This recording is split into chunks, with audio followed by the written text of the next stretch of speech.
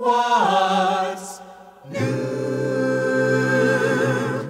How is the world treating you? My name is Ed Peters, and I welcome you to What's New. We move on today in Acts chapter 19 to verses 23 through 27. On our previous study, we saw that the gospel was making great inroads, not only in the city of Ephesus, but throughout the entire province of Asia.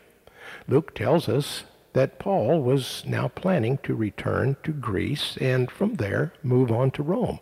In fact, he had already sent Timothy and Erastus on ahead to Greece while he remained in the province of Asia a little longer. Now we come to verse 23 and to the beginning of Luke's account of the riot in Ephesus. He writes as follows: "But about that time a big blow-up developed in Ephesus concerning the Christians.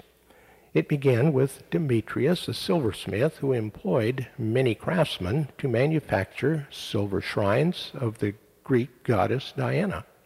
He called a meeting of his men together with others employed in the related trades and addressed them as follows: 'Gentlemen, this business is our income. As you know so well from what you have seen and heard, this man Paul has persuaded many people that handmade gods aren't gods at all. As a result, our sales volume is going down. And this trend is evident not only here in Ephesus, but throughout the entire province.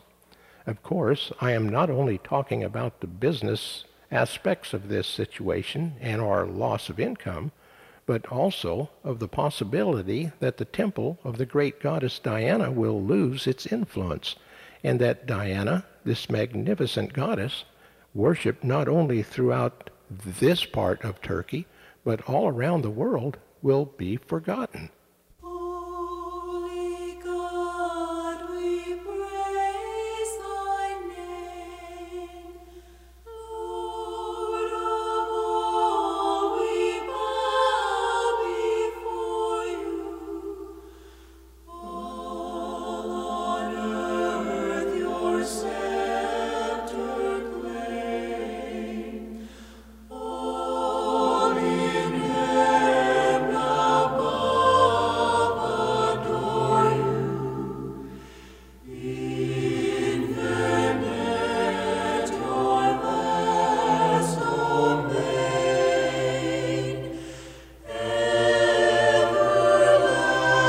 Everlasting is your reign.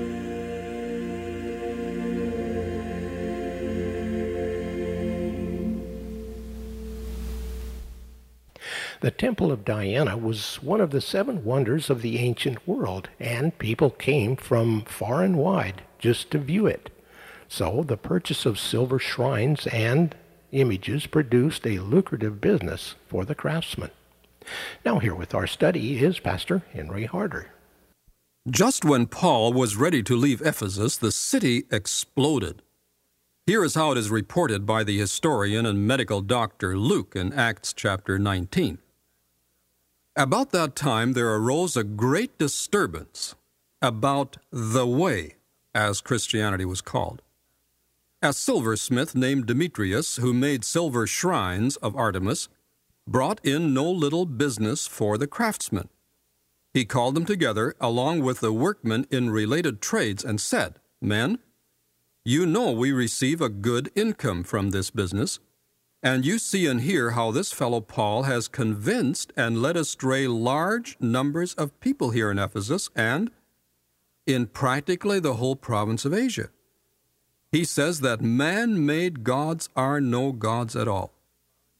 There is danger not only that our trade will lose its good name, but also that the temple of the great goddess Artemis will be discredited, and the goddess herself, who is worshipped throughout the province of Asia and the whole world.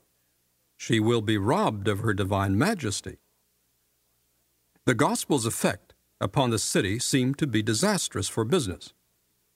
The city's economy was dependent upon the income for the city that the temple of Artemis raised. The harbor was silting up with sand brought down by the Cayster River, and ship traffic was becoming continually more difficult. The city was depending on the trade the temple generated. Demetrius was the president of the Guild of Silversmiths. These craftsmen made small replicas of the goddess Artemis in her niche. These were purchased by worshippers and used for worship in the temple. They were either left there or taken to their homes as charms, amulets, and souvenirs. Demetrius called the guild members together and surfaced two issues, which should serve to turn them all against Paul, his companions in the gospel. The first issue was the one I just mentioned, economics. No doubt Demetrius himself employed many. The livelihood of all was affected. Not only were the sales of their product reduced, but the related industries to the temple also suffered. There were those Ephesians who sold lodging and food.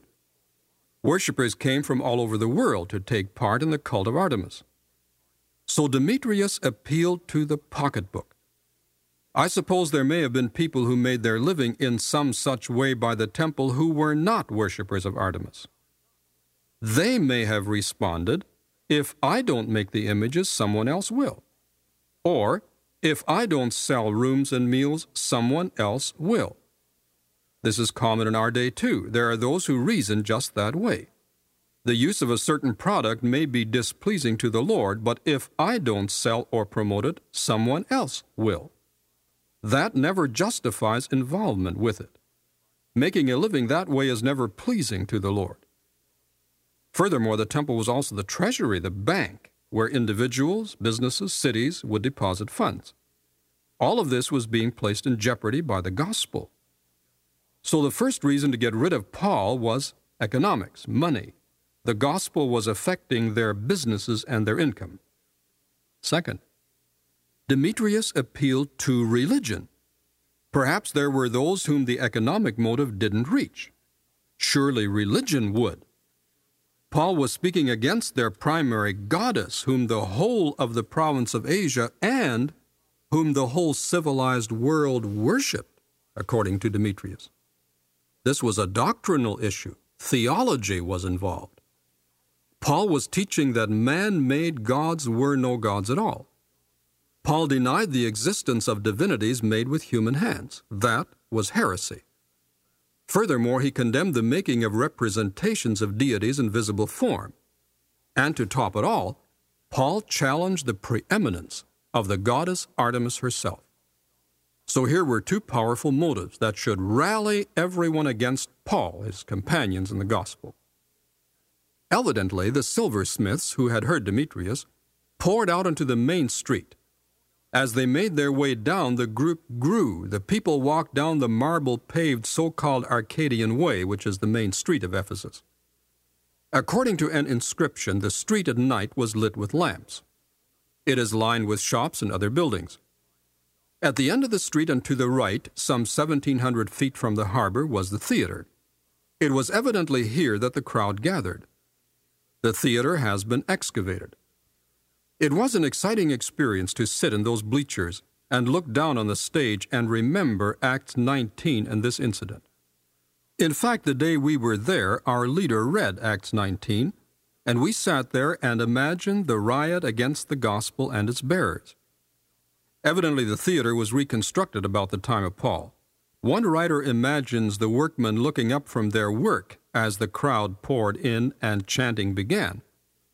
This was all the more meaningful as we sat there some years ago. The workmen were reconstructing the stage, and they stopped work while we heard Acts 19 read from the Bible.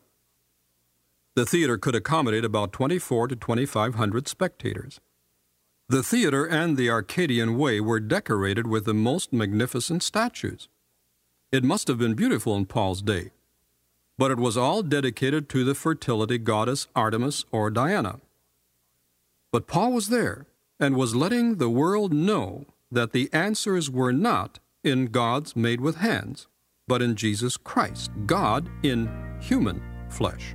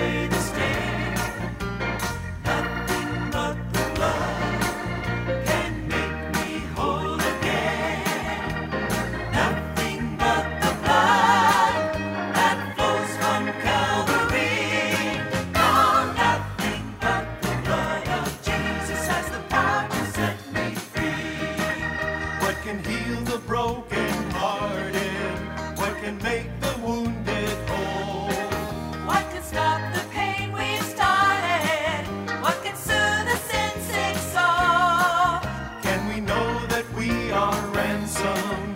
Can the right replace the wrong? Is there really peace in pardon? What can bring forgiveness song? Nothing but the blood can wash away the stain. Nothing but the blood can make me whole again. Nothing but the blood that flows from Calvary. No, nothing but the blood of Jesus has the power to set me free. Yes, the blood will conquer bondage for a life that's torn apart. And refresh the tired and weary, recreating hardened hearts. By His stripes we find our healing. By His love we are set free. He invites the weak and weary. Come, my child, come taste and see. Nothing but the blood can wash away the stain. Nothing but the blood can make me whole again. Nothing but the blood that flows from Calvary. No, nothing but the blood of Jesus has the power to set me free.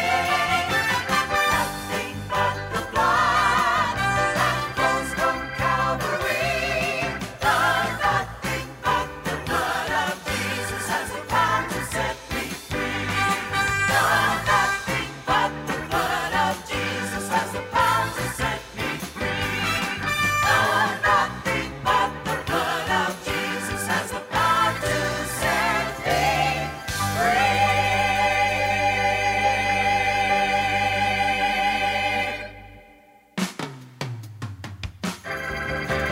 Nothing but the blood can wash away the stain.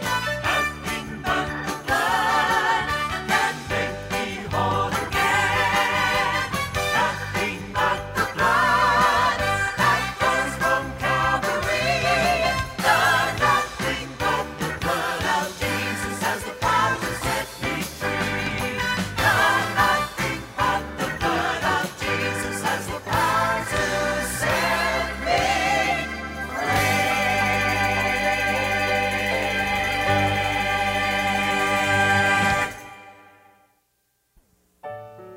What's New is a radio production of Creative Encounters. Our mailing address is Post Office Box 848, Shafter, California 93263, USA.